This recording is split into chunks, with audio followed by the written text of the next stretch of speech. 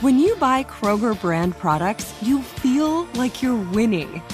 That's because they offer proven quality at lower than low prices. In fact, we guarantee that you and your family will love how Kroger brand products taste, or you get your money back.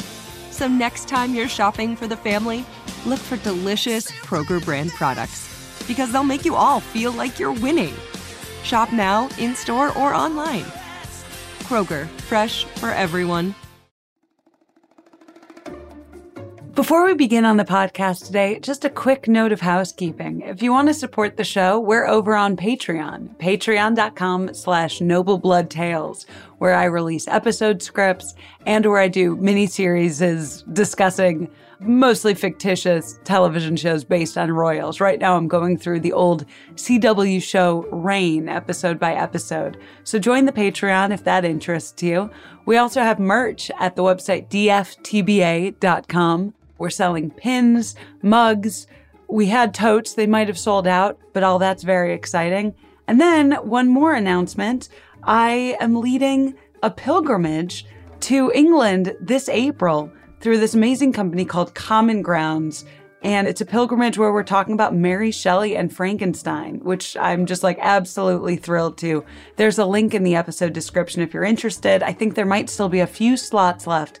So if you're interested in joining me and traveling throughout England and talking about Mary Shelley and Frankenstein this spring, look into that. I think that'll be really exciting. So without further ado, here's the episode. Welcome to Noble Blood, a production of iHeartRadio and Grim and Mild from Aaron Mahnke. Listener discretion is advised.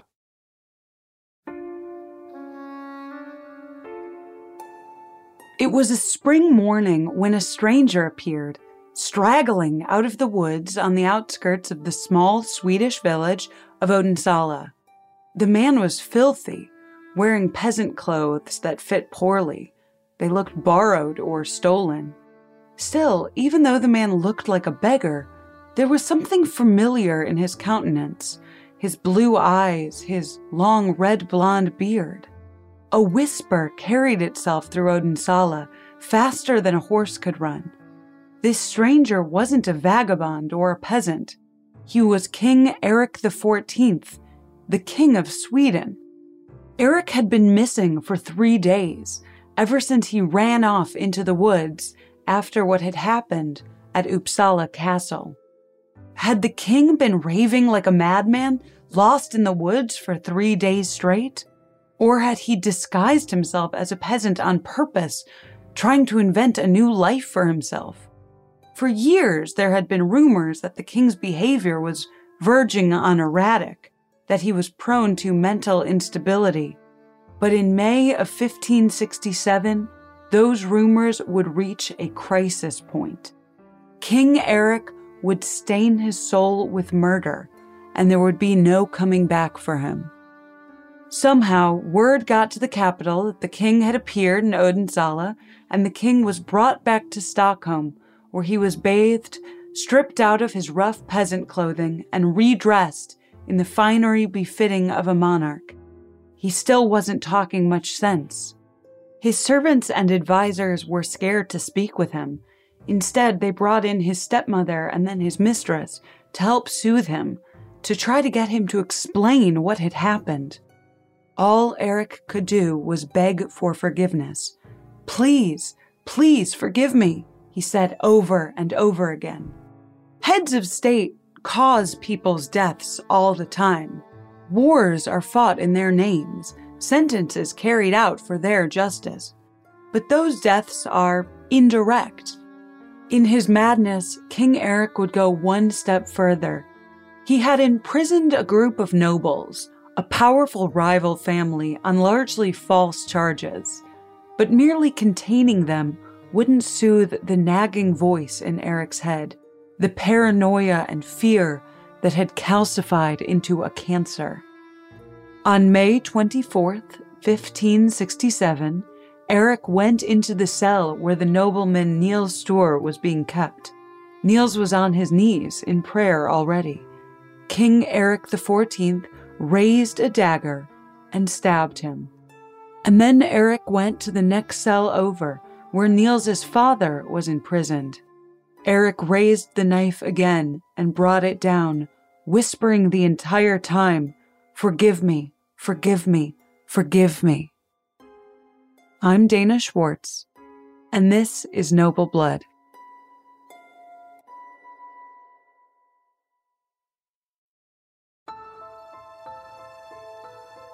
The trope of royal madness is common and recurring both in history and in popular culture. Mad seems to be one of those words that's used like eccentric to provide a euphemistic sheen to mental illness when someone is wealthy or powerful. Princess Alexandra of Bavaria believed she had swallowed a grand piano made of glass and that it remained intact inside her, threatening to shatter at any moment. Charles IV in France was said to have suffered from the glass delusion as well, believing that his own body parts were made of glass instead of flesh. The stories of madness are seemingly endless, and I've covered a fair share of them on this podcast already. There's George III in England who babbled for days straight. Ludwig II in the hills of southern Germany who spoke to portraits as though they were his dining companions. Carlotta, the ill-fated Empress of Mexico, and of course there's the Spanish princess known to popular history predominantly as Juana la Loca. Inbreeding is a favorite armchair explanation for the prevalence of royal madness, that the family trees of Europe were so entangled that mental illness, as a genetic trait, spun its way around royal families the same way the prominent Habsburg chin did, or the way hemophilia would after Queen Victoria. A few writers throughout history have suggested that it actually might be the pressures and privileges of being a royal itself that causes a mind to teeter away from sanity. It's a theory, and not a very scientific one, mind you, known as Caesar madness, the notion that unchecked power could give rise to paranoia and megalomania. But whatever the cause of the madness to come, there weren't any clues that it would emerge at all when Eric was a young prince. Eric was the oldest son of King Gustav I, sometimes known as Gustav Vasa. In many ways, Gustav Vasa is considered to be the father of modern Sweden. It was under his authority that Sweden broke from the Catholic Church and began to establish itself in earnest as a Protestant power.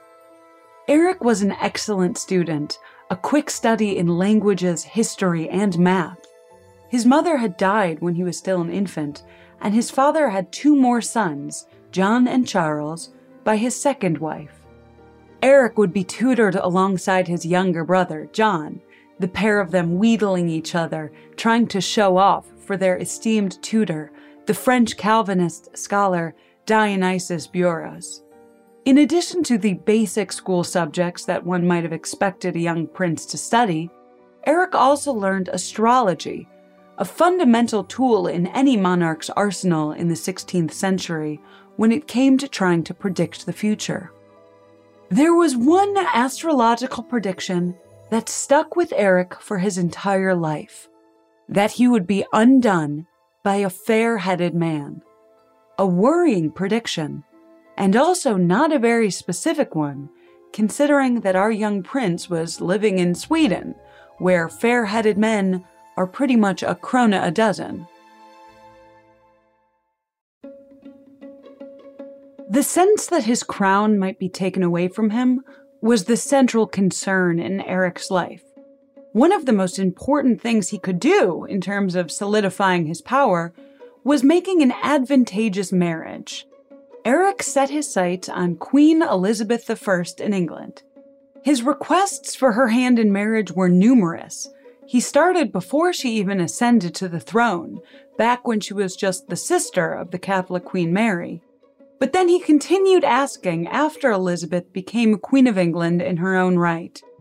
Eric sent multiple envoys to Elizabeth, and he sent along a beautiful, full-length portrait of himself wearing a dashing orange outfit that I imagine he believed would send Elizabeth swooning. After 2 unsuccessful ambassador missions to secure the marriage, Eric sent his younger half-brother, John, a duke, to England to plead his case in person.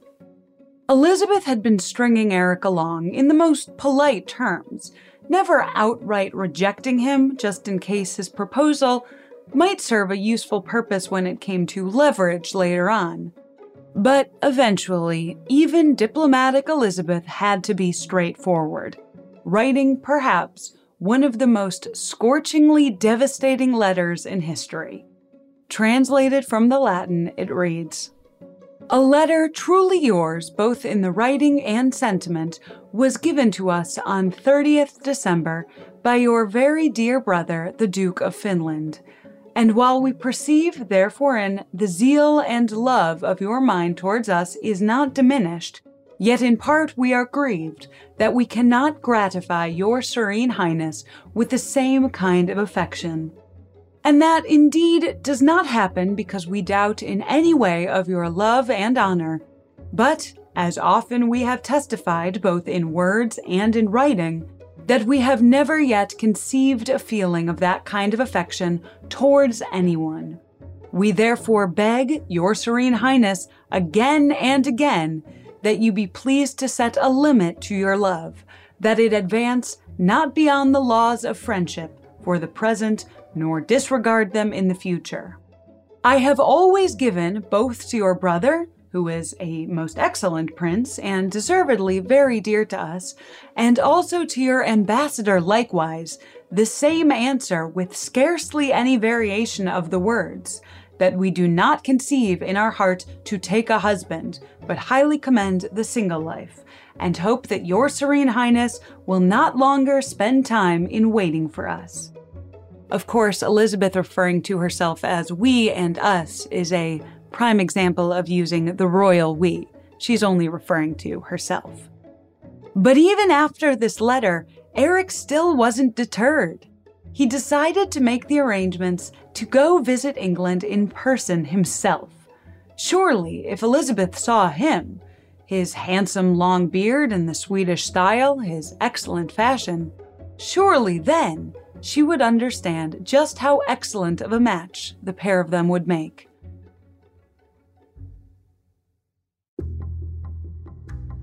Luckily for Elizabeth, Eric's plans were curtailed.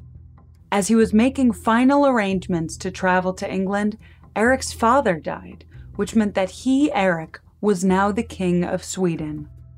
Eric took the regnal name Eric XIV, even though there had not been 13 previous King Erics of Sweden. He took that number from the semi-fictitious History of Sweden written by Olaus Magnus, which traced the glorious Swedish monarchy back to Magog, the grandson of Noah.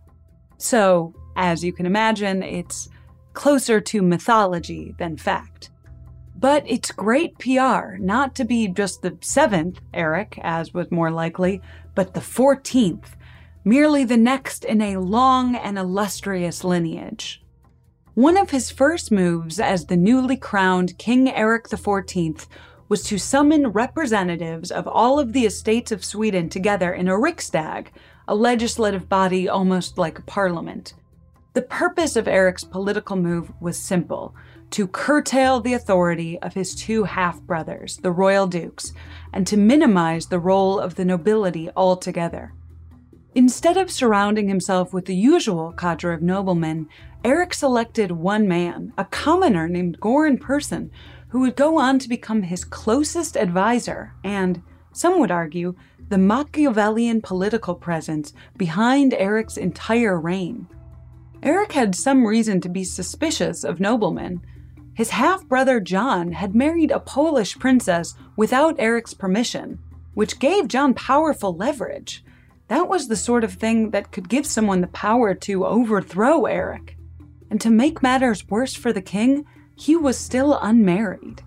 Though he had a number of illegitimate children by mistresses, bastards did no good when it came to having an heir to the throne.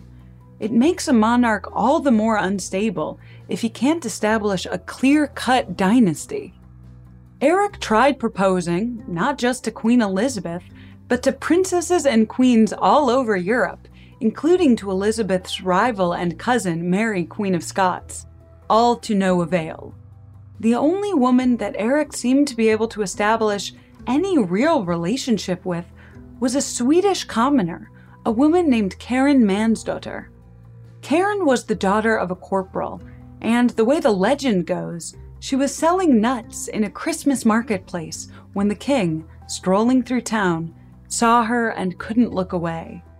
The selling nuts in a marketplace story is almost certainly fictitious. More grounded sources say that she was a servant in the household of the king's favorite court musician, and that she was serving the king as a waitress while he was drinking with his friend. But however they met, the king was besotted. She became the king's mistress and was granted a room at court, a significant wardrobe, and servants. It was a small scandal, the king making such a show about a woman with such little pedigree. She must be a witch, people said around the palace. How else could you explain how entranced the king seemed by her all of a sudden? According to one story, Karin Mansdotter was actually engaged to another man before she caught the king's eye. She wisely dumped her fiancé, but he reappeared, sneaking into the palace after Karin was elevated to her new chambers. He begged her to come run away with him. The ex-fiancé was caught and brought before the king, who sentenced him to be executed.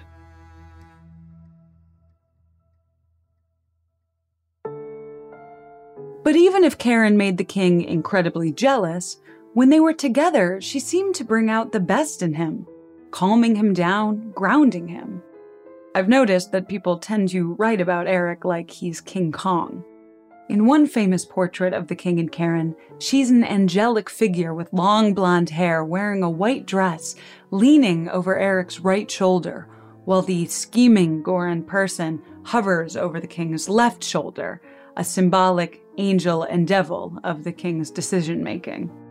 It was around this time, in 1563, that the king's mental illness began to become more pronounced. He would make arbitrary decisions, snap at people, become randomly violent. And this period was marked by a profound paranoia that the nobles were plotting against him, especially the nobles in the powerful Sture family. The Sture family patriarch was a man named Svante Stenson Sture. His wife, Martha, was the sister of the king's second wife, the mother of Erik's half-brothers. And apologies in advance for this incredibly confusing family tree, Martha was also the aunt of the former king's third wife, which, if you're constructing the mental map in your head, means that yes, the king married a woman who died, married another woman who died, and then married that second woman's niece. The details of the family tree don't matter as much as the larger fact that the Sture family was powerful and deeply entrenched in Swedish nobility. And Svante's oldest son, Niels, was their shining golden boy. The golden boy part was literal. Niels had light blonde hair. Erik had never forgotten the prediction that he would be usurped by a blonde man. He became convinced that it was Niels Sture. In 1566, Erik had Niels arrested and accused of treason for a vague and all but made-up claim that he was, quote, neglecting his duties by not having some peasants properly working at the fortress port of Vering.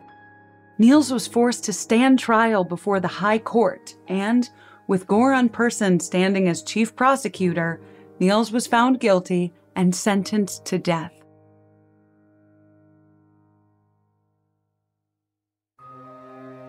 Sentencing him to death sounds a little bit more dramatic than it actually was. When Erik became king, he replaced most of the nobles on the High Court with commoners who were loyal to him, and of course he installed his right-hand man, Goran Persson, as chief prosecutor. In the 5 years between 1562 and 1567, the High Court sentenced over 300 people to death, but almost every one of those sentences were commuted. Torture was only allowed to be used on people who were already sentenced to death, so that sentence was something of a loophole. Sentencing someone to death meant that you could torture them to get whatever information you wanted out of them, and then you would naturally commute the sentence. So Niels Stor's sentence of death was almost immediately reduced to merely humiliation. Niels was forced to wear a crown made of straw, and he was paraded through the streets of Stockholm in a broken-down carriage so that passers-by could shout and throw things at him. During his procession, Niels was still bleeding from torture. The idea, insofar as King Eric had an idea, was to so humiliate Niels Stor that no one would ever see Niels as a plausible rival again. And Niels would also serve as an example to the other nobles who might want to undermine the king. The idea backfired completely. Niels Stor's punishment only further reminded the nobles how irrational and arbitrary the king could be. It united the nobles against him. The king probably sensed that the Stor family was whispering and having secret meetings behind his back. At one point, the king sent Niels Stor, post-humiliation, to try to negotiate a marriage treaty with Princess Renata of Lorraine.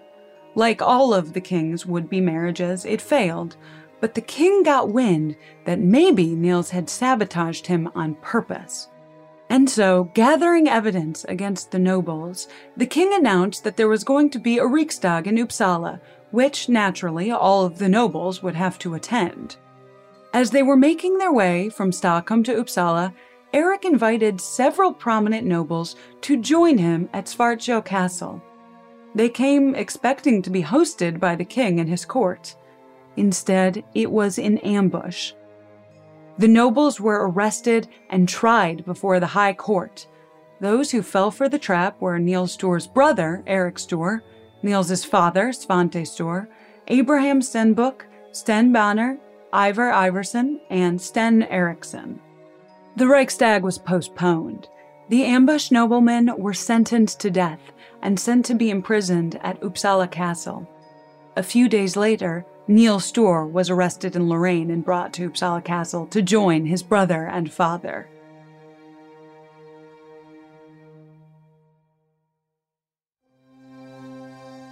The delayed Riksdag eventually assembled, although for obvious reasons, it included a smaller representative of nobles than normal.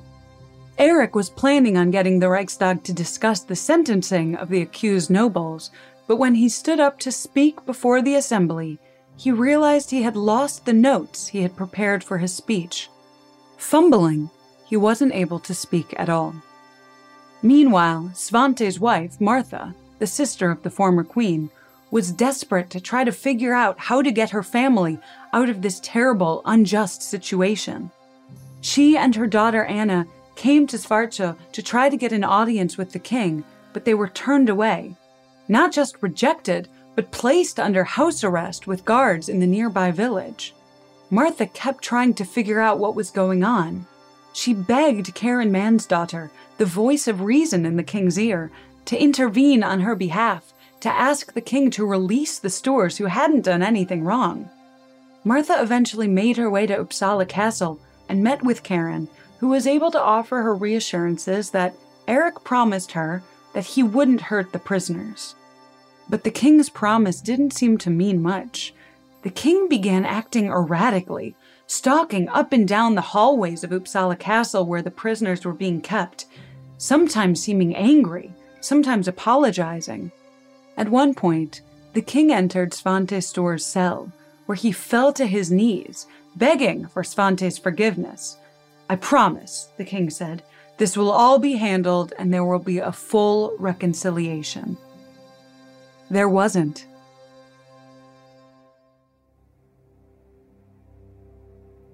On May 24th, 1567, in what might be characterized as a manic state, the king ran into the chamber where they were keeping Niels Stor. The king had a dagger drawn.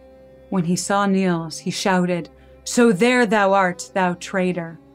Allegedly, Niels was reading a prayer book at the time. He had only moments from when he saw the king coming at him to proclaim his innocence, to pray for forgiveness, but the king ignored him. King Eric stabbed Niels Stor until he was dead. Eric's hand still shaking, still covered in blood, but still gripping the knife, Eric stood and went next door, into the room where Svante Stor, Niels's father was imprisoned. The king fell to his knees before the man for the second time, while Svante slowly absorbed what had happened. The shouting he had heard, the king before him covered in blood, the knife. "I'm sorry," the king said. "I'm so sorry, but I can never expect you to be able to forgive me for killing your son." And then, before Svante could react, King Eric stabbed him as well. Leaving the room, Eric let the bloody dagger fall to his side, but he kept it in his hand. He turned to the head guard, a royal provost marshal. "Kill all of the other prisoners," he ordered, "except Herr Sten." The guards obliged. Niels and Svante Stor were already dead, but the guards killed the remaining noblemen imprisoned in Uppsala Castle. 2 men were spared, Sten Axelsson and Sten Eriksson, because they were both named Sten, and none of the guards were sure which of them the king had been referring to. The king wandered outside the castle, still manic, covered in blood, holding the dagger.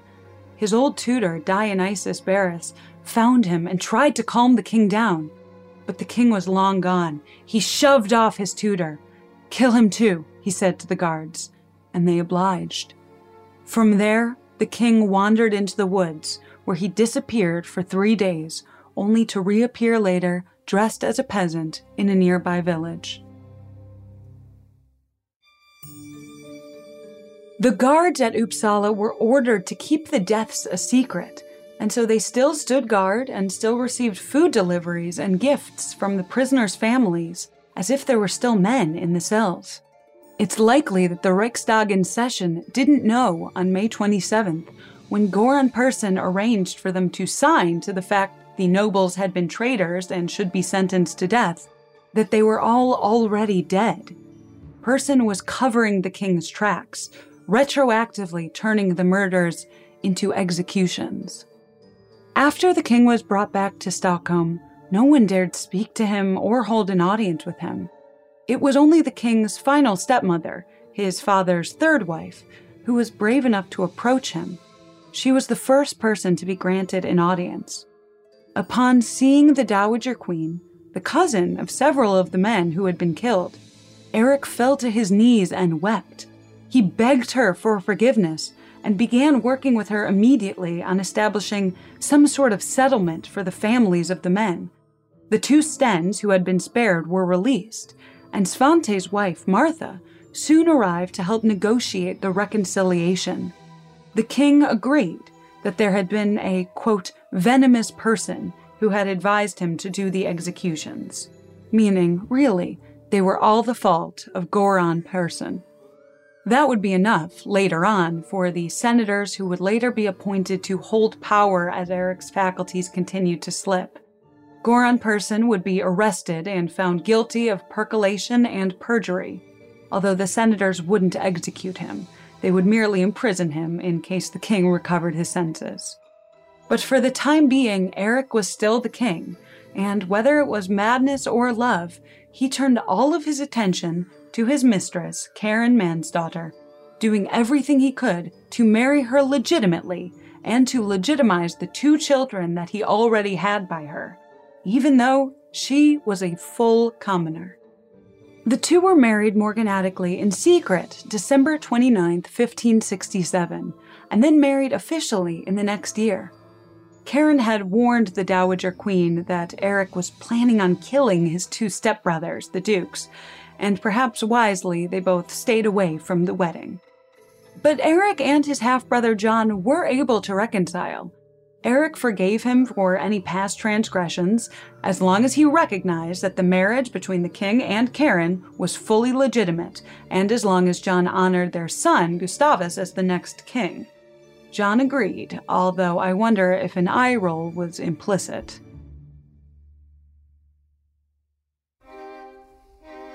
The king's attempts to legitimize his commoner wife, whom he elevated to queen with the name Katarina Magnusdottir, would be the final nail in the coffin of his reputation. Though Karen was kind, and I'm sure people liked her as a person, she was a commoner, a bar wench. It was as sure a sign of lunacy as anything the king had done, trying to pass her off as a rightful queen. For her part, Karen seemed aware of the tricky position that the king had put her in, and she was more than aware of the public's feelings towards her. In a letter to the king's sisters, her new sisters-in-law, she referred to herself not as queen, but as Eric's, quote, chosen queen, language that couches herself with humility, a phrase that seems to imply, yes, I also know that this is a little out of the ordinary. After the wedding, Eric issued a circular to be distributed among the people, giving thanks that he had been delivered from the assaults of the devil, saying, in short, that he was no longer mad. The problem with the writing, however, was that madness was visible in every sentence. It was finally time for his brothers to depose him, which they did fairly easily. The king won 2 victories against the rebels, but by September of 1568, they captured Stockholm, and King Eric surrendered both his crown and Gore in person. John was declared to be King John III, and he basically immediately ordered that Gore in person be executed, a very slow death by torture and then, eventually, beheading.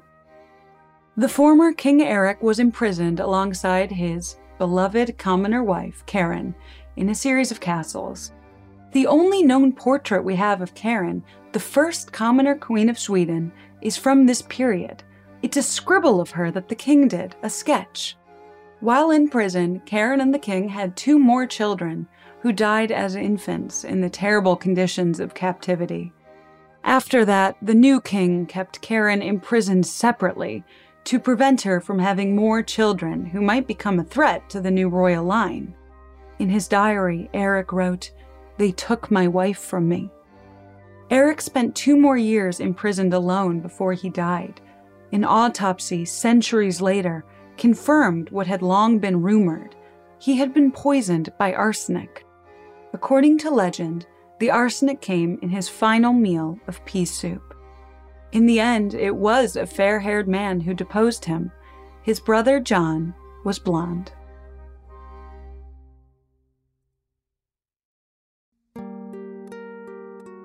That's the sad story of Eric XIV, King of Sweden, but keep listening after a brief sponsor break to hear about what happened to Karen Mansdottir and their children.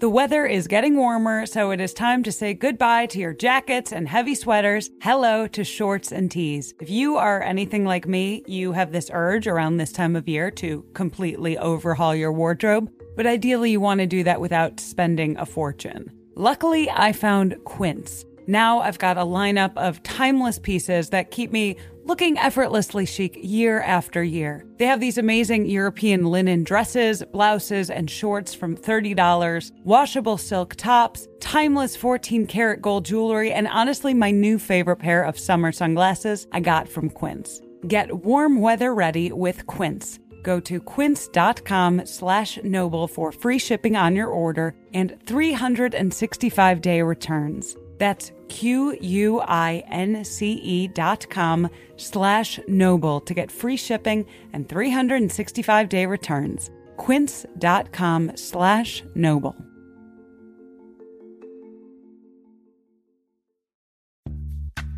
Snag a Job is where America goes to hire, with the deepest talent pool in hourly hiring. With access to over 6 million active hourly workers, Snag a Job is the all-in-one solution for hiring high-quality employees who can cover all your needs.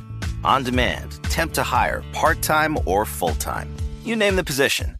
Warehouse worker, retail associate, grocery store clerk, fitness trainer, baker, stylist, bellhop, podcast producer. Yeah, Snag a Job's got a worker for that. With our easy-to-use platform, you're able to seamlessly post and fill available positions quickly with a dedicated customer support team to provide all the help you need along the way. Kind of nice knowing you have a talent pool like that in your own backyard, right? Snag a Job is the partner you need to keep your business running smoothly. So visit snagajob.com or text SNAG to 242424 to talk to an expert. Snagajob.com, where America goes to hire.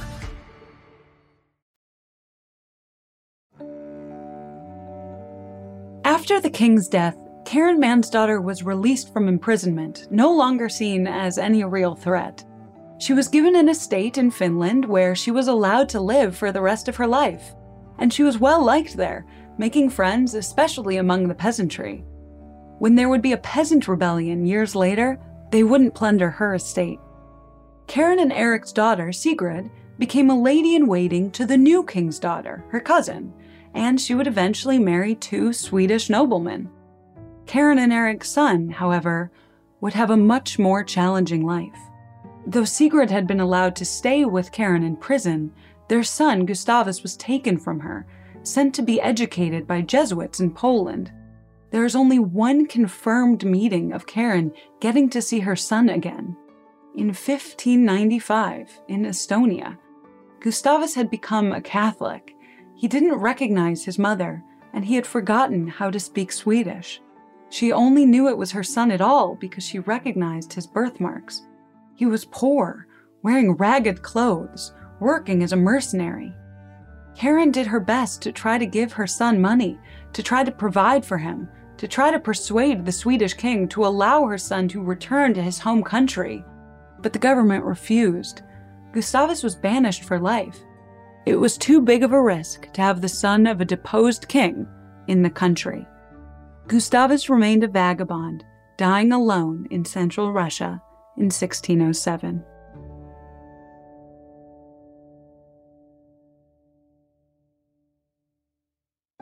Noble Blood is a production of iHeartRadio and Grim and Mild from Aaron Mahnke.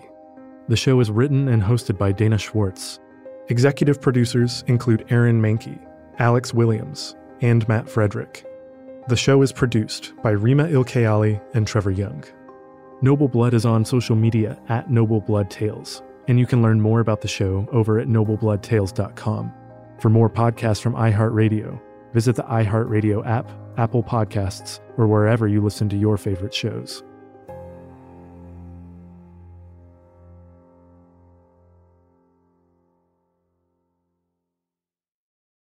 If a new house is on your wish list in the next 5 years, grow your savings faster and experience your dreams with an Ohio Homebuyer Plus account from Kemba Financial Credit Union. A savings account specifically designed to save for a new home, where you can earn 7% APY, a $500 matching bonus, and a $1,500 mortgage closing cost credit. Learn more at Kemba.org. Offer expires March 31st, 2025. APY equals annual percentage yield. Restrictions apply. NMLS 292230. Equal housing lender. Federally insured by NCUA.